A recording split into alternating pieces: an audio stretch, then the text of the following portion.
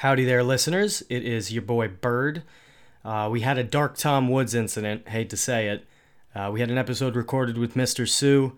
Everything looked like it was going well, and I get into the editing booth, and the audio is bizarre. So I'm gonna release a banked episode for you that I recorded with Pat. Glad that I had one, otherwise you wouldn't have gotten a Weirds Day at all. So this is a great episode between me and Pat, and talk about bureaucracy, experiences, all kinds of shit. Terror. Oh boy, it's a great episode. Sometimes Buckle you up. might feel trapped between the right and the left. No one listens when you say taxation is theft. But there's a place where people know harsh government brings tears. So grab some glue and adrenochrome. Let's make the timeline weird. Friends against government.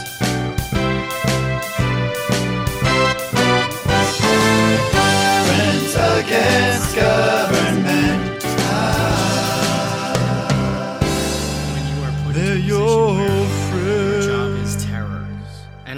And I mean that in every best sense you hear friends. that word, where number one, you're terrorizing other people, they're terrorizing Yep. you, so you're in a state There are of two terror. sides to that, yes.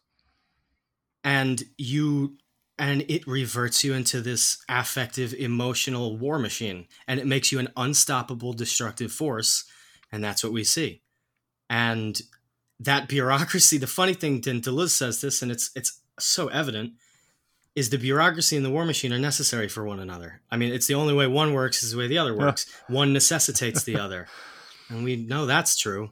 Once you're stuck in one system, there will be a rebellion from the other side of people trying to have a mass exodus from that bureaucracy. And you see a lot of these mental exoduses when police or really anybody, the Antifa guy who goes up to the guy who he heard he was a Trump supporter and shot him in the head. That was the whole thing. That was it.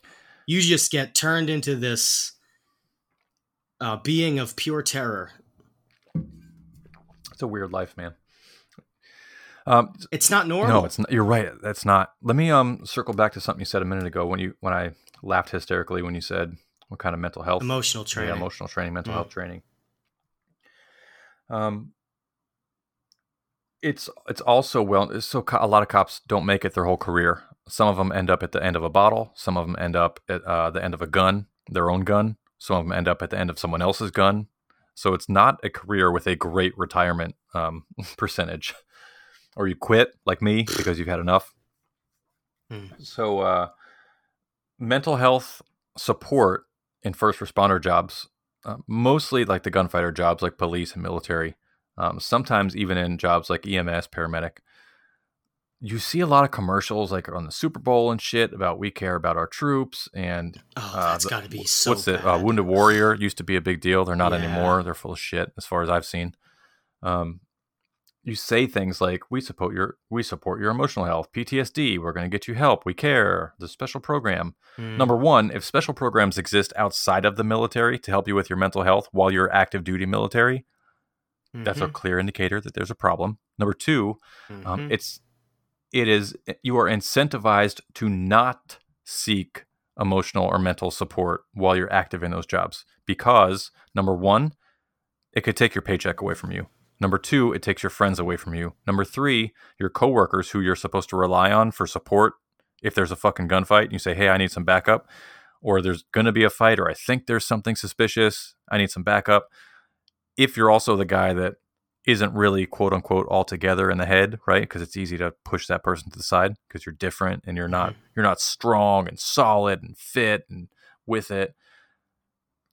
All those things add up to, well, fuck it, I just won't get help. I'll just deal with it. I'll drink. I'll go I'll go live the high risk lifestyle. I'll go fuck people I shouldn't. I'll go into a serious amount of debt. I'll just give up on all my other hobbies and passions and pursuits. I'll just show up. I'll punch the clock. War machine cranking up. Right. So you're incentivized to not seek help because if you do, it ends your way of life. So unfortunately, and I've experienced that myself. I did not have a really stressful deployment.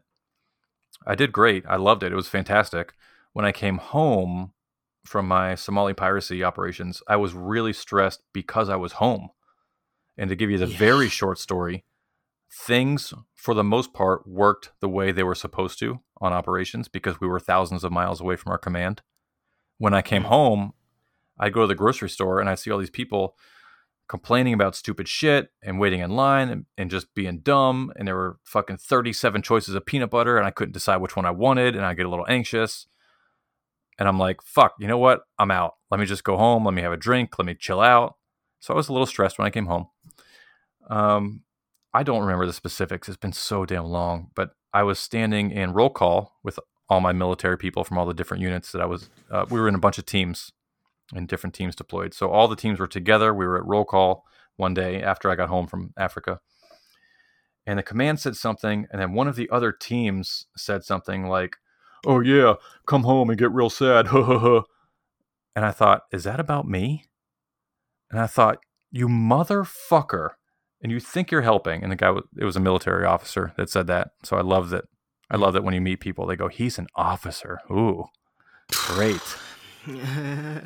So, yeah, it's all lip service. It makes your life, in some situations, it makes your life worse. Another thing people just, I think I told you, but there was there was car, what is that called? Front of the car? When there's a camera, dash cam footage.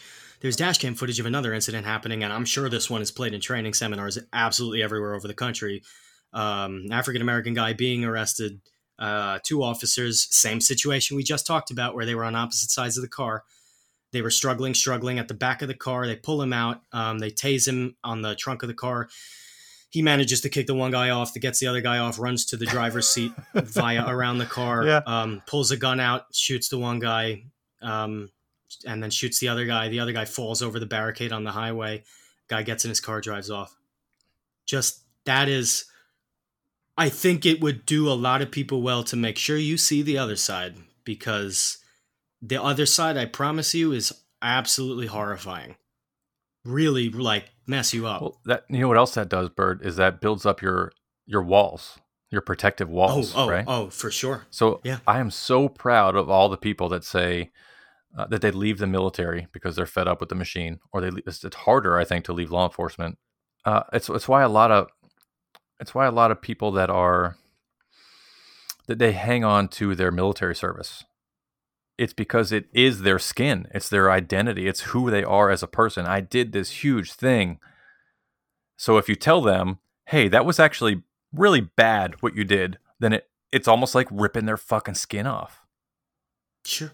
So, they take you into police academy for 6 months, and in 6 months, they break you down as a human being and build you back up, just like they do in everything else. And if you've been in the military, you're familiar with that process as well. They break you down. They build you back up. You're mostly the same, but they've put things in.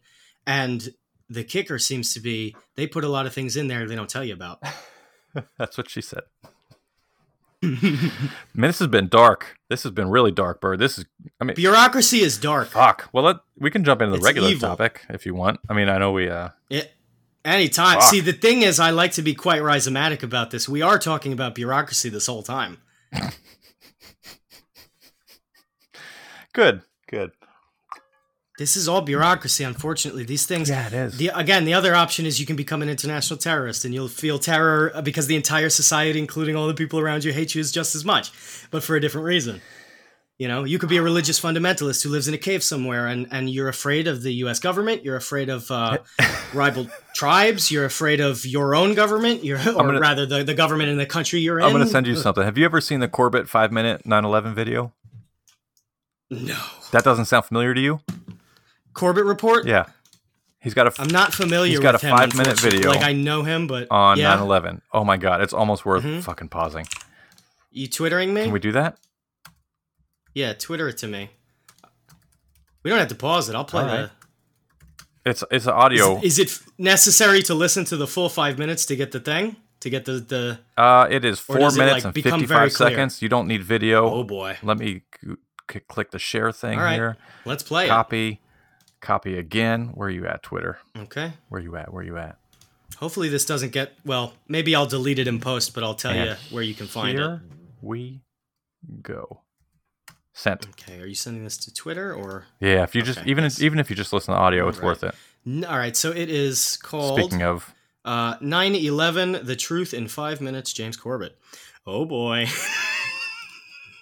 Oh my god. Right. Oh my god. I'm gonna play it and mute you. And okay. Do you mind, or should I No, let's do it. No, let's do it. Okay. Me.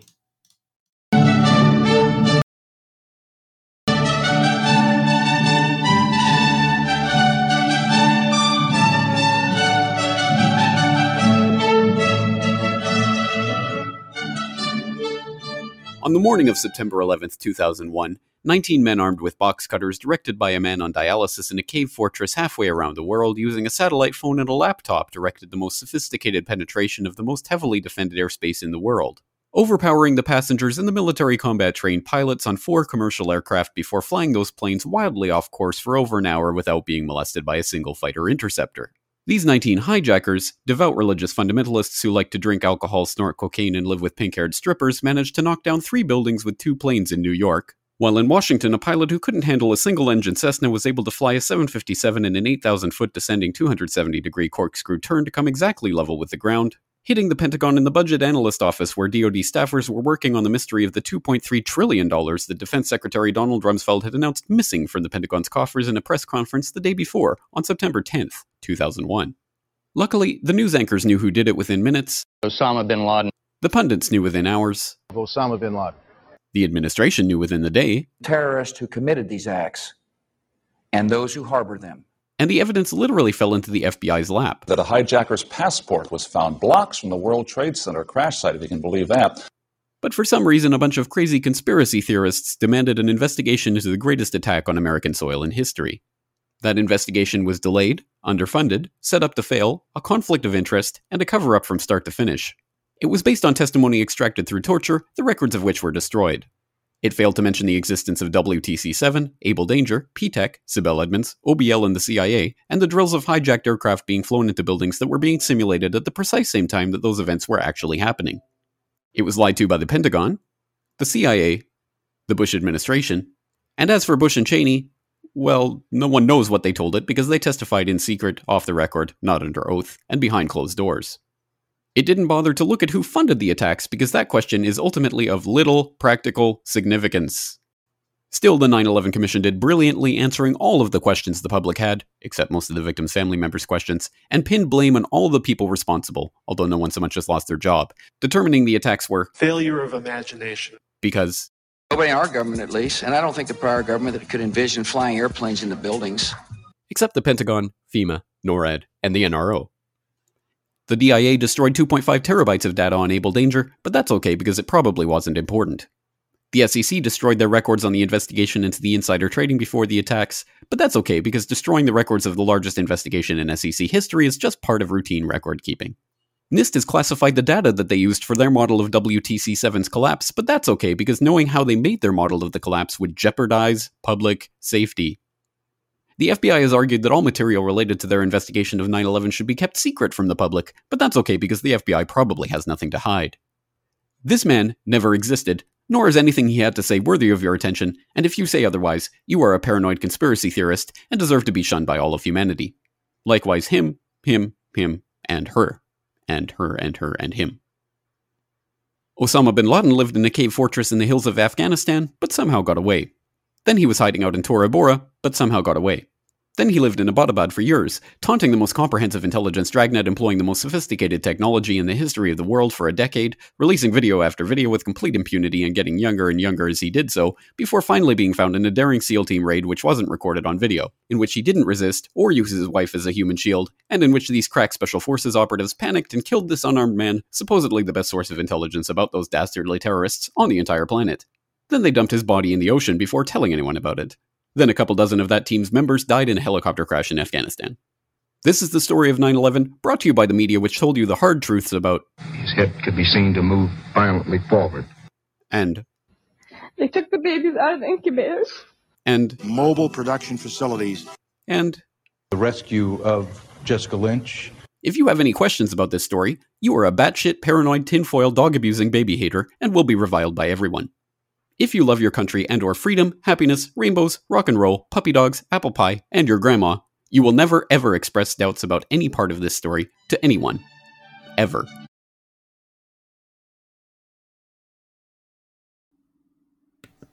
Wow. Wowza. Pretty good summation. That was pretty good. Yeah. That's the official story, right?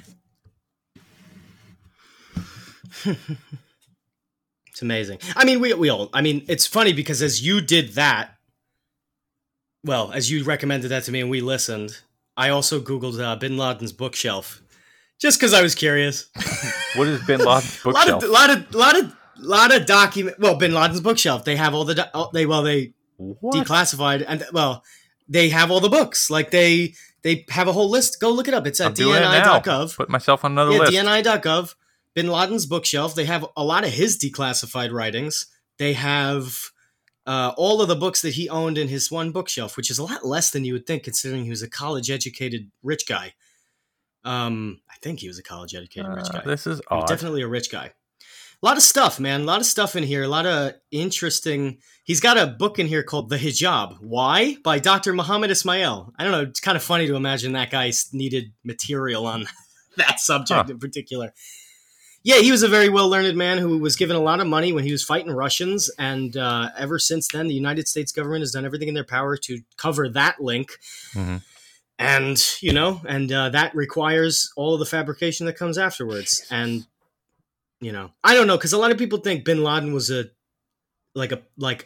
patsy the whole time. I really don't think that. I really think he was like a very much elusive to them a lot of the time, because I really do believe the bureaucracy is that dumb to not be able to find a guy hopping between caves, as well as all the things that were actually done to prevent that process from going further, and all the stupidity and maybe even a lot of purposeful behavior to lay that process. Why, though? Why? I think why? At a minimum, there are things that clearly do not add up. In the equation, both sides are not equal. If this guy did this, we should send people in to go get that bad guy, right? I think there are tons of documentable. I read a couple books on it. I was super pumped about it when it happened. Yeah, let's go get the bad guys. And they sent teams in that said, we're watching him through our sniper scopes right now. We're ready to take him out. And they got told, nah, it's fine. Just leave him for now. And then they ended up taking him out anyway. Yeah, a decade later. So, well, we can't take him out. He's such a valuable source of info. Bang, and they take him out 10 years later. Yeah, no, clearly there's a lot of equations that don't add up. Maybe enough time to potentially foment more evil characters for us to swing at endlessly. Oh, God. There's a really good book I read about bureaucracy, too. I asked the author to come on my show. But it's funny as you said, I literally was like, you know what I just said? I need to get this book I've been reading. Let me see if it's in my book. I got mine. Okay. If it's the same book, I want to do a backflip. No, I really doubt you have the book Post-Hegemony by John Beasley Murray. No, I doubt it. It's a very good book for people, though. Oh, fuck. Man, there's some... Yeah, and hey, you can take your time, because I found it. I don't give a shit. Yeah. There's a book, and it's really good. It's called Victor in the Rubble. It's by Alex Finley. So here's the story, since we're talking about bureaucracy.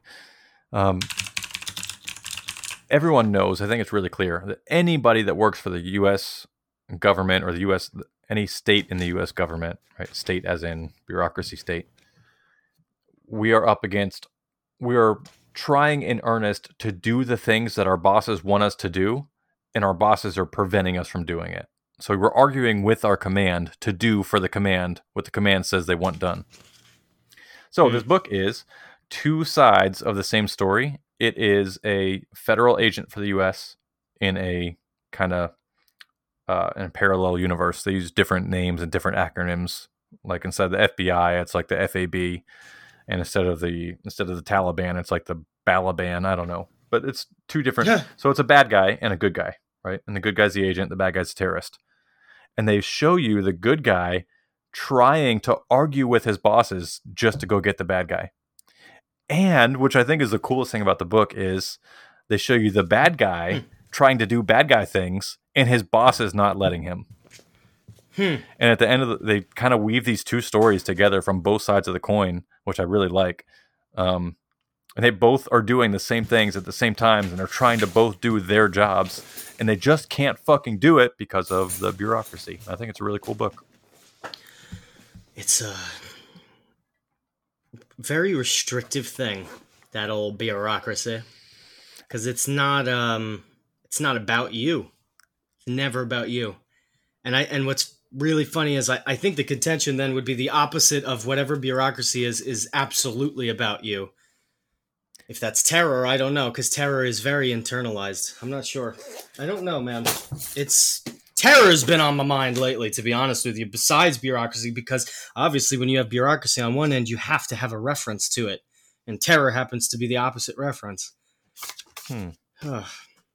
I feel like I can personify a bureaucracy. I can say, it wants this, it does that, it evolves this way, it moves this way. Mm-hmm. So I'm writing the next book that I'm going to do is going to be my iron laws of bureaucracy. I got about somewhere between 10 and 20 different laws that are patterns that I see within a bureaucracy. Probably one of the punchlines at the end is going to be, a bureaucracy operates like a living organism, but the people in a bureaucracy are prevented from acting like normal human people. Yep. Yeah, oh man, I got to send you some resources then, because you're on, I'll send you some stuff that is literally about that kind of thing. I love it. Definitely probably help you put sentences together. I'm trying. Damn, that is... I found one book. Is it called The Bureaucracy by one of our... what do you call those? Bureaucracy. Isn't there a book called Bureaucracy? Matt from Status Quo was pointing me towards it. He told me to read it. I've intentionally not read other people's works on the subject because I want this next work to be my own. Oh, Ludwig von Mises.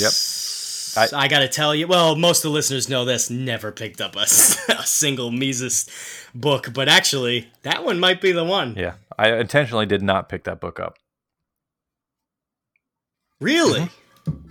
Why is that? I want this to be... You want your take? I want it to be from Pat, and I've always... So one of the big problems, I see a lot of these same patterns. So I used to walk through... I love this. I used to walk through Barnes & Noble bookstore, and I would take any of the girls that I was dating, and I'd walk them through the store, and I'd go, hey, let's look for some military leadership books. And I would say, I'll give you $100 right now if you can find one that wasn't written by an officer. So to kind of fill that knowledge gap, I want my book to be from me, and I want it to be looking at the bureaucracy from the people that do the job, not looking at the bureaucracy from the people that support the bureaucracy. If that makes sense. Does that make sense? Yeah, it does. So I'm trying not to read other people's works and to do my take on their work. I will send you absolutely nothing then. I will send you absolutely nothing, and I look forward. No, that's another good strategy, because ultimately, I mean, what are concepts other than shit you make up, right? So your own take on it is, especially if it's just a raw take, is probably going to be much more useful than if I start inundating you with other thoughts on it. And it's a lot less footnotes this way. Oh, yeah. Bert, I'm so sorry, man. I'm going to pee my fucking pants. You mind if I go to the bathroom again? Oh, my God. Yeah, pee your pants. Absolutely. No, it's perfectly fine. I'll be quick. I'm going to read some stuff to the listeners. Hi, listeners. Ow, fuck. I'm leaving that in. Terror has been on my mind, guys, ladies and gentlemen. You know, I've never just talked to you guys. Never just been me and you. But it's nice to talk to you. How are you? Hope you're doing well. Great. Love to hear it. Yeah. Terror has been, in contrast to bureaucracy, something that's been on my mind recently. If you're interested in reading post-hegemony political theory in Latin America, John Beasley Murray, pick that up. Skip the first half if you're not interested in the critique of the current system. He goes into the construction of what he views to be the constitution of that system, like what's in it, how it's made up, what are the operations that are occurring in it, what kind of dichotomies occur in it. Obviously, state politics on one end, terror on the other is one that you've just heard. Or actually, it's state order. But yeah, pick it up. Try it out. I'm here. Hello. Hello. I just plugged a book. That's all I did. Cool. I wish I... Give me some rules. Give me some different iron laws on bureaucracy. Give me one Pat's that laws? pops into your head. Yeah, Yeah, let's do it. yours. Yes. Yeah, give me one that you haven't said. Well, I'll tell you where it started. It started with Pornell's iron law of bureaucracy. Yep. Mm-hmm. In any bureaucracy, the people devoted to the benefit of the bureaucracy itself always get in control, and those dedicated to the goals of the bureaucracy, the goals that the bureaucracy is supposed to accomplish, they have less and less influence and sometimes are eliminated entirely. That's it. So you have two groups of people, and they separate farther the more the bureaucracy progresses. I was fascinated by that. I also, through my 10 years of government work, have had I've been very critical of bad leadership or leadership in general. So put those two things together. I started writing a lot. I started looking at case studies. I started recognizing patterns, and now I have Pat's rules for bureaucracy. Let me give you one. Proximity to command. I think we talked about it recently. Proximity to command equals attention from command, both good and bad. Sure. If you're close to the command and the commander gets some fucking donuts delivered every morning, you probably get a couple free donuts if you're low ranking, but you're really close to him. Like your office, like you're the janitor, but you're the janitor right next to the CO of your unit. Right. Yeah. Hey, man, you've been doing a great job sweeping those floors. Take a donut. Okay. The guys out doing the mission, they don't get your fucking donuts because you're close to the command. The bad thing about being close to command, so that would be a close and good. Now there's a close and bad, which is I'm the new private and I iron the CO's clothes. Well, the bad part about it, I do get a donut, but when I walk into his office, he goes, hey, your boots aren't shined. Shine your fucking boots. So you're under a microscope of making sure that your actions are within whatever bullshit he wants. So there's close good and close bad. The far good would be I'm far away from my command, like I was on my piracy and my drug operations. Far away from the command. If I want to use rifle magazines that don't jam, I buy my own, and I carry my own, and I use my own, and they are none the wiser. So that's nice that I get to use the gear that I want, and no one takes out their pen and paper and writes down my name and puts me on a naughty list. So it's good that I'm not being watched like a hawk, so I get to do the job. The bad is this was from law enforcement. We had a substation. So a lot of law enforcement agencies don't have just one headquarters. They have a building and then separate little smaller buildings throughout the community. Well, one of those smaller community buildings I was in, I worked for this agency for about, I think, 2.5 years. I spent as a patrol officer, somewhere between 2 and 3. Every single day of my job, of my career with them, there were ants in our kitchen. And I complained about it probably several dozen times, and every single day there were still ants in our kitchen. We never once have I heard, hey, we got the bug guy coming in. Never once have I heard, hey, stay out of the office or the kitchen or the office today because the ant guy's coming. Never heard of it. And I have a sneaky suspicion that the sheriff of our agency wasn't the most concerned about the problem that we couldn't sit at our fucking kitchen table because it was covered in ants. So that's the far bad. Yeah. The far good and the far bad. So we did hit all four. Great. That's one of my iron laws of bureaucracy that I've identified. Proximity to command. Proximity to command. I'm going to take a drink here. Would you say that would be a false pattern, or what are your thoughts on that? No, I think all patterns are true patterns. That's why they're patterns. It makes sense. Yeah, it makes sense. No, I actually was going to pivot to that. So now the question, of course, is that has to be a universal thing for it to be a law, which means the guy telling you to shine your boots is even closer to command. Obviously, he's a command to you, but he's also has a commander. Now, the question I guess I would wonder is like, what about that guy who's in command of you is making him tell you to shine your boots? It's obviously because someone... I got another good bonus for you to answer that. There's a YouTube video called The Keys to Power, or The Keys to something. Let me go to YouTube. Do you see it? The Keys to Power does come up. You mean CPG Gray? What is that? Let me look.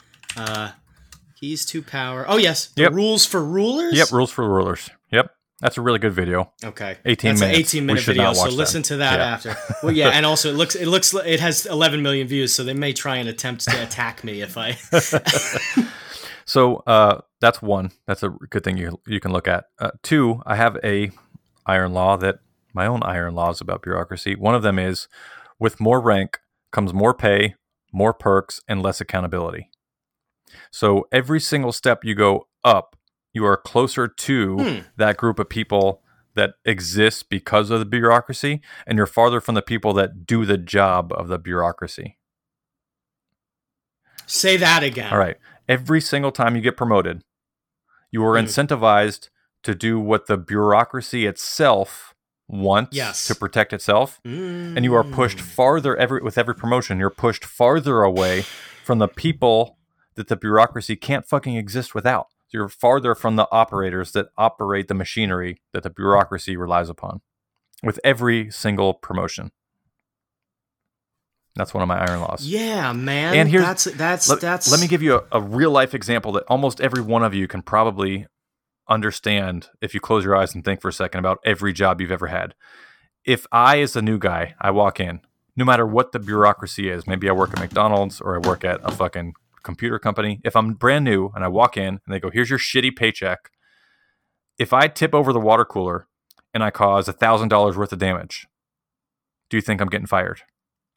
What are the chances? 5 out of 10? Probably pretty good. Half, flip a coin, right? Probably pretty good. Yeah.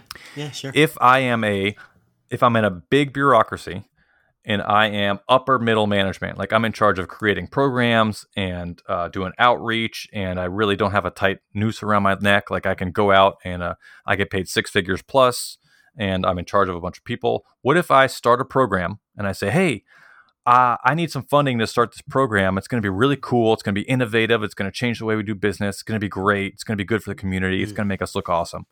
If I do that and it costs our bureaucracy $10,000 to implement that program, if the program makes our bureaucracy worse at the end of it, what are the chances I'm getting fired? And what are the chances I can just try again?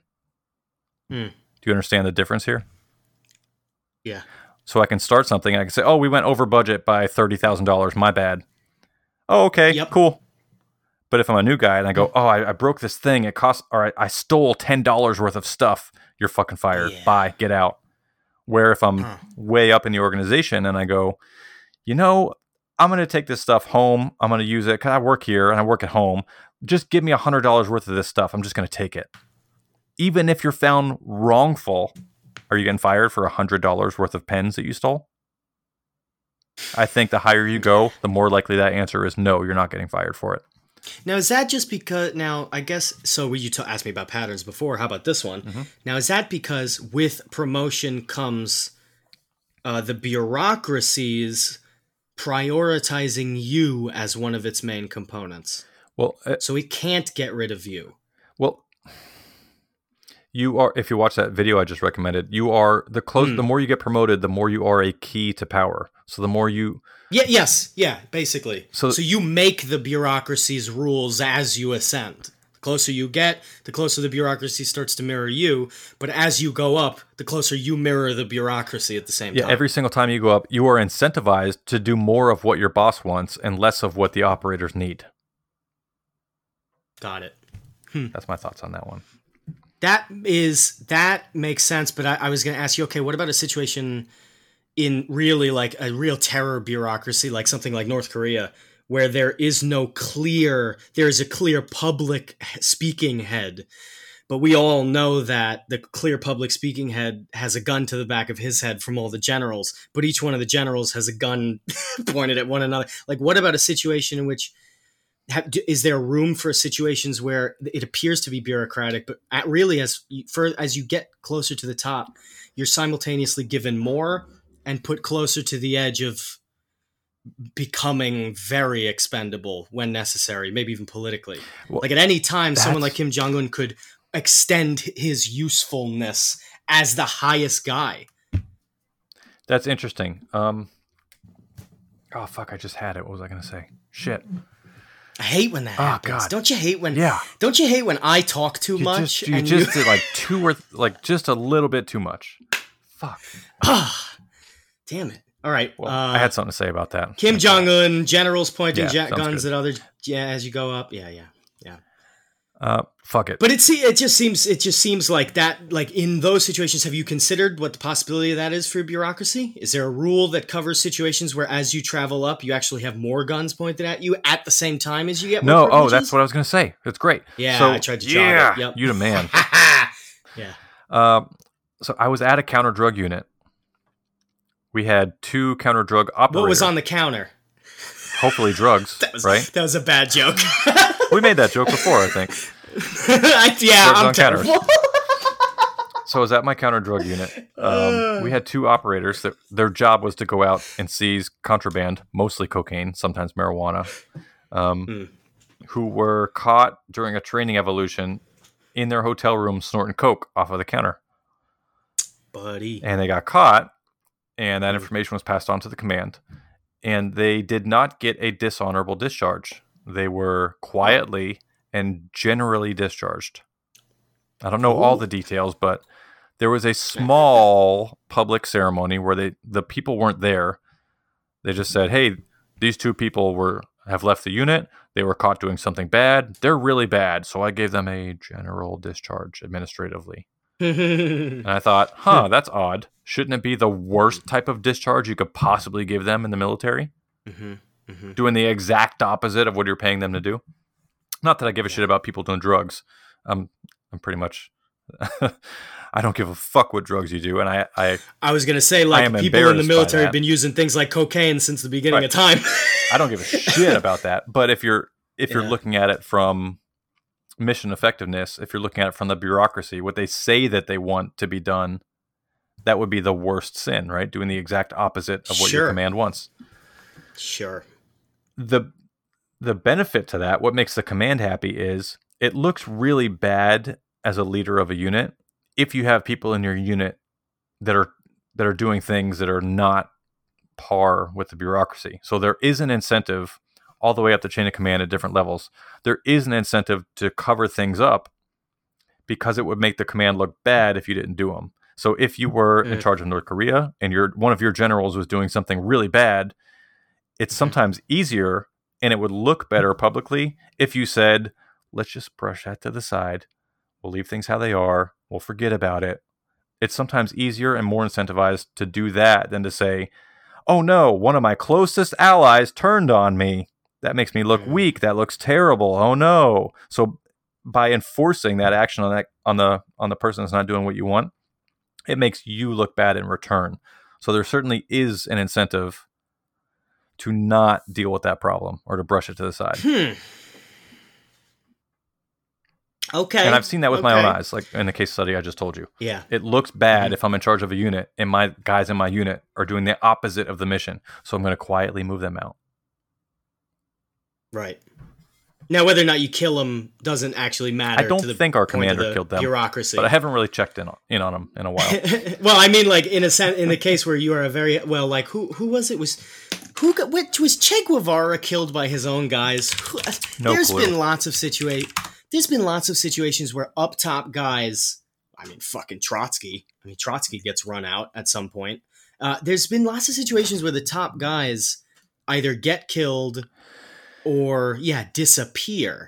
Well, they kind of talk about it in that video, but think about this too. If you're one of the top guys, you're one of, right? You're rank number 2 with a bunch of other guys that are rank number 2.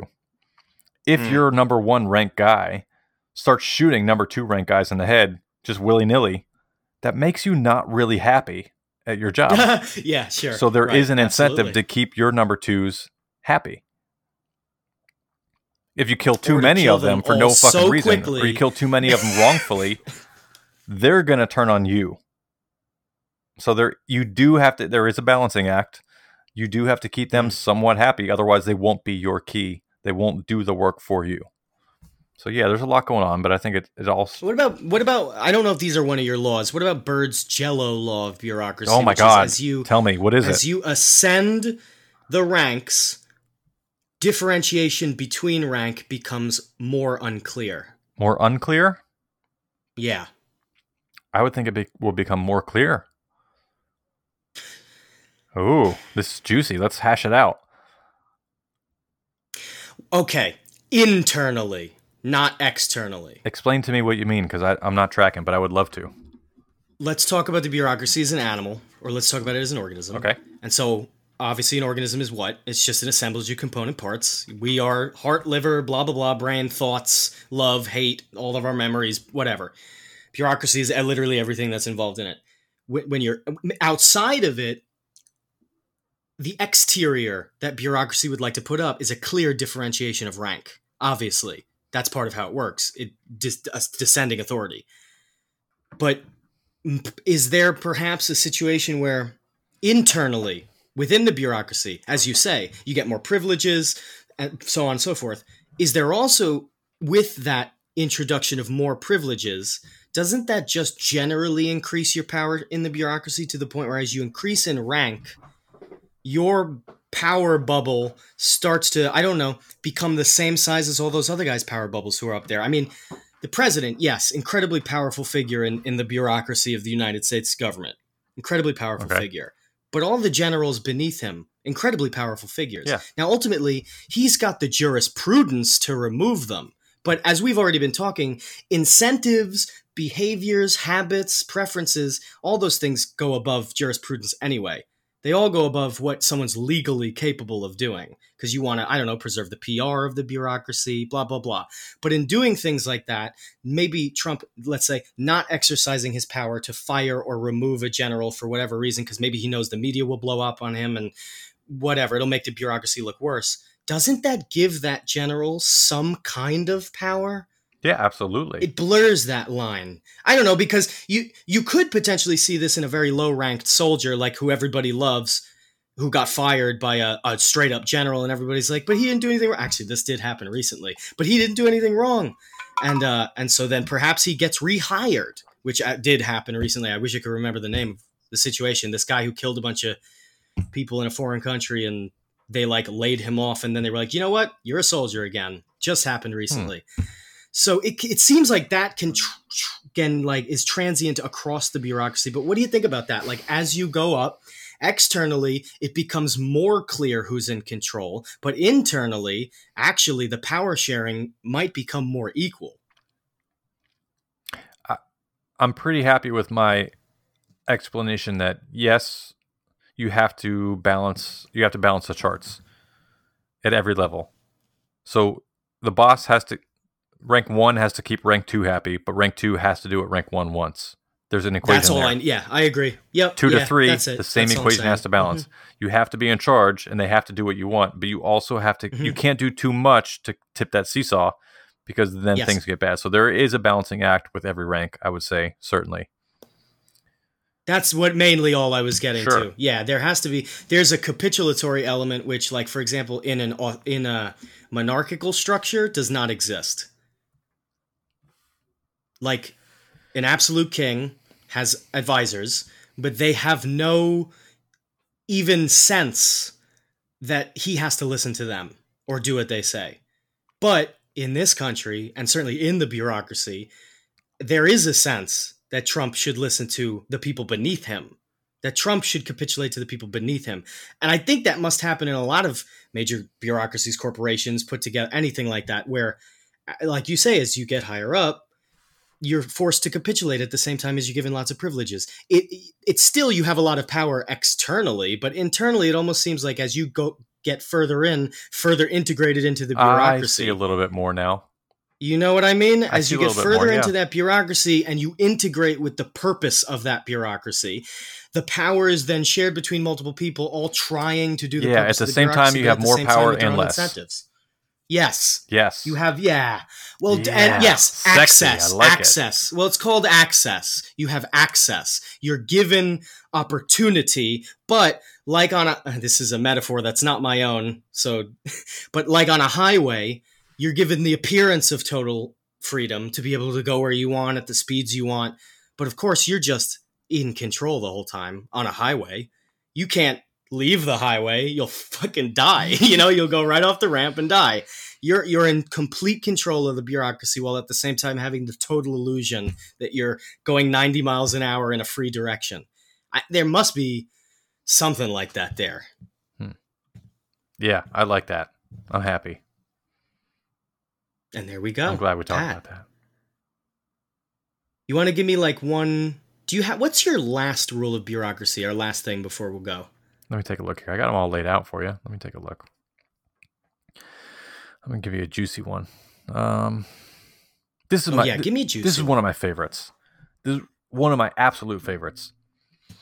So I call it command, but it could be any rank above you, right? So wherever you lie within the command, it could be anyone plus one above you. Command is under no requirement to understand simple math, simple logic, simple physics, or simple logistics. Yep. We've all seen it in Hollywood fucking movies. The boss comes up, he goes, "Hey, turn that one light bulb into 2 separate light bulbs and make it happen within the next hour." And you go, "Listen, it takes easily 20, 30 minutes to get a quote. I got to get someone on the phone. They have to drive here. It takes X amount of time to drill in a new light bulb hole to put another light bulb in to make it 2 light bulbs instead of 1. And the boss goes, "I don't care. Make it happen." And you say, "Great. It doesn't work that way." So command is under no obligation to understand simple math. No obligation. Or simple physics. Like, hey, I sit at the end of a really, really, really long hallway. So you walk through the door, and there's a really, really, really long hallway, and then the operator sits at the end. Commander walks in, goes all the way through the door, all the way down the hallway, talks to the operator, and says, "Don't let anyone through this front door." And the operator says, "Okay, Commander, should I move my desk closer to the door so that I can stop people from coming in?" "No, you have to sit right here." And you go, "Well, sorry, sir, but if I'm sitting here, I can't stop anyone from coming in. I'd have to get up from my desk and sprint. By the time I got to the front door, they would already be in." And the commander says, "It doesn't matter. Make it happen." Well, you're still the boss. The operator is still the lowest paid. He's still the operator operating the machinery. And the commander is still under no obligation to understand simple physics, that you can't do what you're asking other people to do. That's really common. How the hell does it work? And he still gets paid, right? And if there's a failure, this is the best part. If there's a failure, who gets blamed? The commander or the operator? Mm-hmm. Someone got through the front door, you're fired. Next. And of course, it's not always that angry and aggressive, but we see the circumstances. It's just of that all the dumb. time. It's stupid. It's stupid because it's not the same human. It's just. I was going to ask you, when you say those words, basic math, blah blah blah, are those just like polemical? Like you're just saying it to specifically be like, yeah, fuck you and you're stupid and blah, when you're also saying they have no obligation to understand the processes happening under them? Sure, yeah, but I wouldn't be wrong.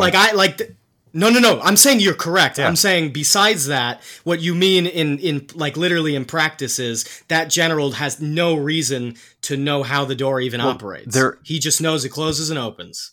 They're under no obligation to understand how things work. Period. Yeah. Well, they're not, and they're not punished if they don't understand. That one, I think you gave us just that on the last episode you were on. You gave us just the very beginning of it. That is, out of the many you've read, that's my favorite too. That one is so good. And it's the most puzzling. It's weird. It doesn't make sense how a bureaucracy, but it's funny because I say that, but we just said a bureaucracy is an animal and we know how dumb they can be, including us. Well, that one's closely, let me give you one more. Hopefully we're not too late on time. Let me give you one more that's really tied into that, which might explain it, is with every single rank in a bureaucracy has an incentive to lie to every single other rank in a bureaucracy. That could be part of it, right? You're in the middle, right? Let's say the commander that's yelling down the hallway, he's in the middle. He says, "My boss wants me to keep people out of this building, so I'm going to yell at you to sit at that desk and keep people out of the building." And you as the operator, you might go, "Well, shit, I'm backed into a corner. I'm really far from that door. I can't stop people from coming in the door. But you're yelling at me, you're threatening me, probably sometimes with physical violence, or to ruin my life because I no longer have a paycheck or stability. So here's what I'm going to do as the bottom level operator. Someone comes through that door, I'm going to sprint up there, I'm going to push him out, and then when you come back, you're going to say, the commander is going to come back, and I'm going to tell the commander, nope, no one came in, so I'm going to lie to you so that I don't get punished for your stupid fucking policy. And now you as the commander can tell the upper management, nope, no one came in. We're good to go." And in the upper management doesn't have to tell the bottom management why they want that done. So there's no requirement to tell the people below you why you want something done, which is really clear with the military. Go kill. That's my favorite. That one is my favorite. Every single rank, there is an incentive to lie both up and down the chain of command. Yep. Both directions. And there's a interesting thing. I don't know if you have taken account of this in your other laws, but I don't know if you've even heard you as you say it, but here's a conceptual term for you: the chain of consternation. It almost sounds like he gets to yell at you, and so your best solution is to aggressively police that door. Because you can't, I don't know, you can either yell at the person who's going to walk through the door and go, "What are you doing? You can't just walk into this door. You got to wait at the front of the door." Or you can, like you say, run up to the door, shove them out and go, "Hey man, you can't." But there's a chain of constant, like you are forced to do things aggressively. I would say that force only goes one way through the chain of command. It only goes down. As an operator, you can't force your smart ideas up the chain, but they can force their dumb ideas down to you. And that must cause, like, literally, it's the same thing in the household. Like, we've heard this a million times. The boss yells at you. Husband goes home, yells at the wife. Wife yells at the kid. Kid yells at the dog. Kid's got no one to yell at.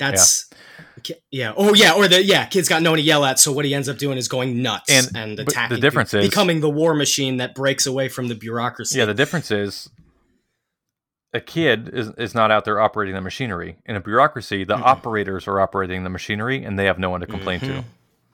I experienced that in my own life. I was on my very first military unit. I left boot camp and went right to a boat. The day I got there out of boot camp, they said, "You can't take leave after boot camp like most people because your unit needs you." I thought, great, they need me. So I drove straight from boot camp, straight to a boat, parked my car, put my shit on the boat. The next morning, I was on my way to the Caribbean. One of my bosses there said, "Oh, it's so tough, man. I got a tough life." And I said, "Yeah, I got a tough life too." He said, "You don't understand." I said, "Well, yeah, I'm in the fucking trash room, crushing trash with my bare fucking hands, and I'm cleaning your stateroom for you. I'm dusting your fucking bedroom, which is nicer than mine." And he said, "You don't understand. I'm forced to tell you what to do, and I have problems from above me in the chain of command." And I thought, okay. "Hey, sir, do you want to switch jobs? You're more than welcome to demote yourself, and I can go ahead and take your place." And he said, "Oh, don't like that." And I thought, interesting. Interesting. Lose those privileges. Oh, interesting. Well, he doesn't want to lose his privileges. So you think it's worse being you because you have pressure from above and below, but you don't really want to switch with me. That's odd. You can write up a letter today, you can send it to your commander, and you can say, "I request to be demoted to E1, rank 1 enlisted." But you won't do it. That's odd. So he was full of shit. But I've seen that myself in my own life. Yeah. Man. It's this so thing is tough being me. Gonna cause some huge problems. If it hasn't already. Let me give you the last one, and I'll take up. I'm done with your time. So my very, very juicy punchline at the end is, I don't have a way to test this because it doesn't exist. But, in my humble opinion, in a truly free society and in a truly free market, most of my iron laws that I've identified, or my patterns, won't exist anymore.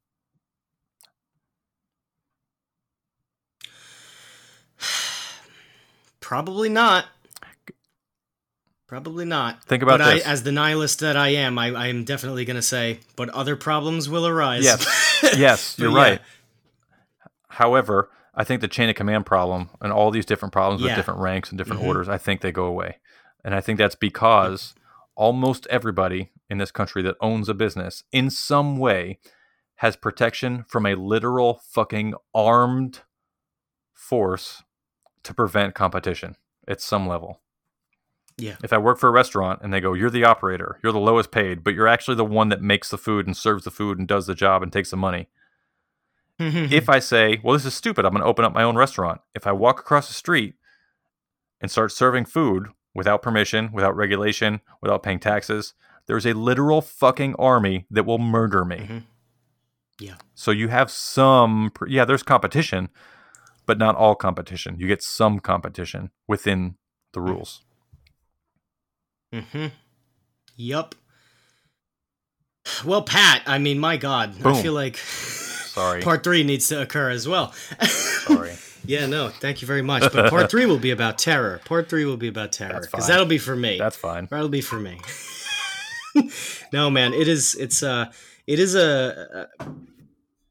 amazing that little thing at the end.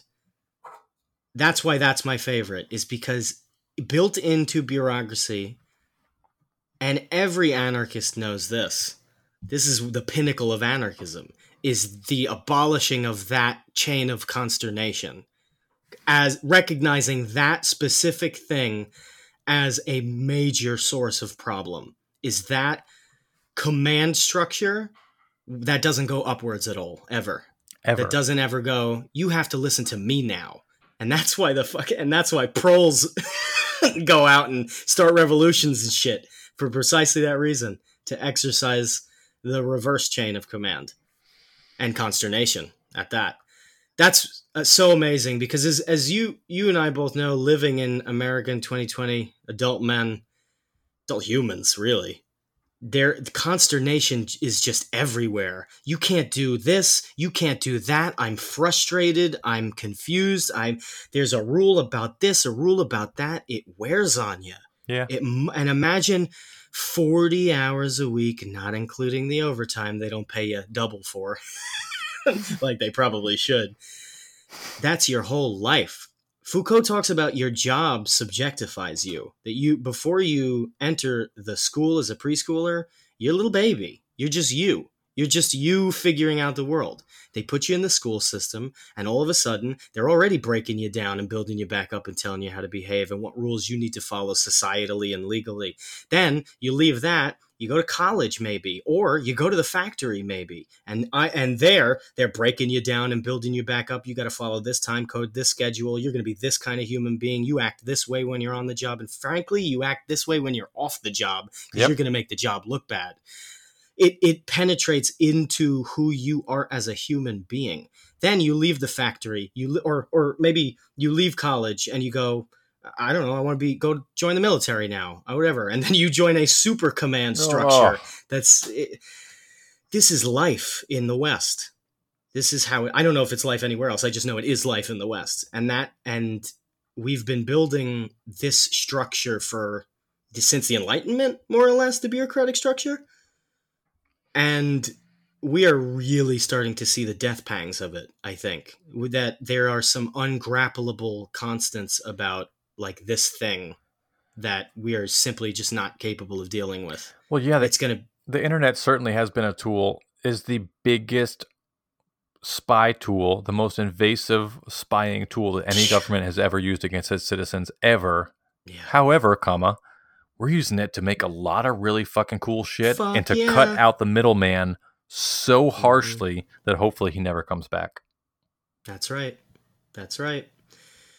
Oh, I love that message. And with that, Pat, every plug you have, and listeners, do me a very special one. I'm going to actually tweet this episode out. Let us know if you want to hear a part 3. Because I want to do a part 3.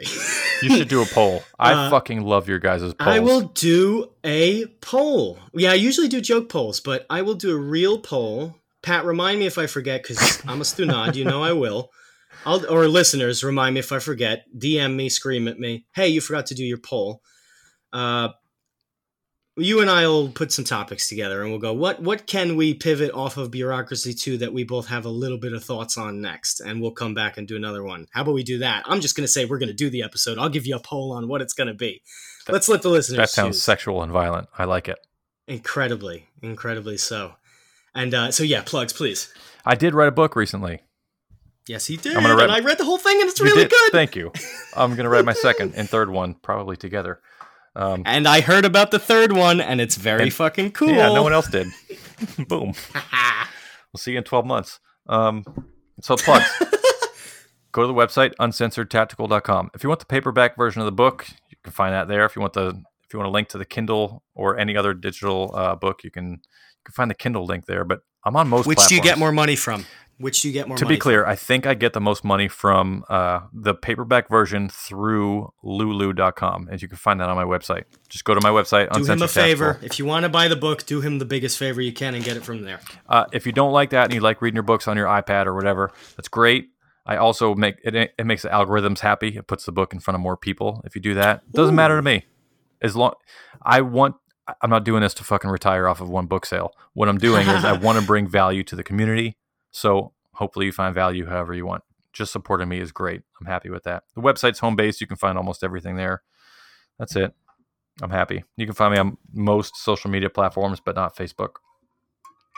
Not Facebook. Never Facebook. Never Fedbook. And with that, listeners, squaw, and squaw.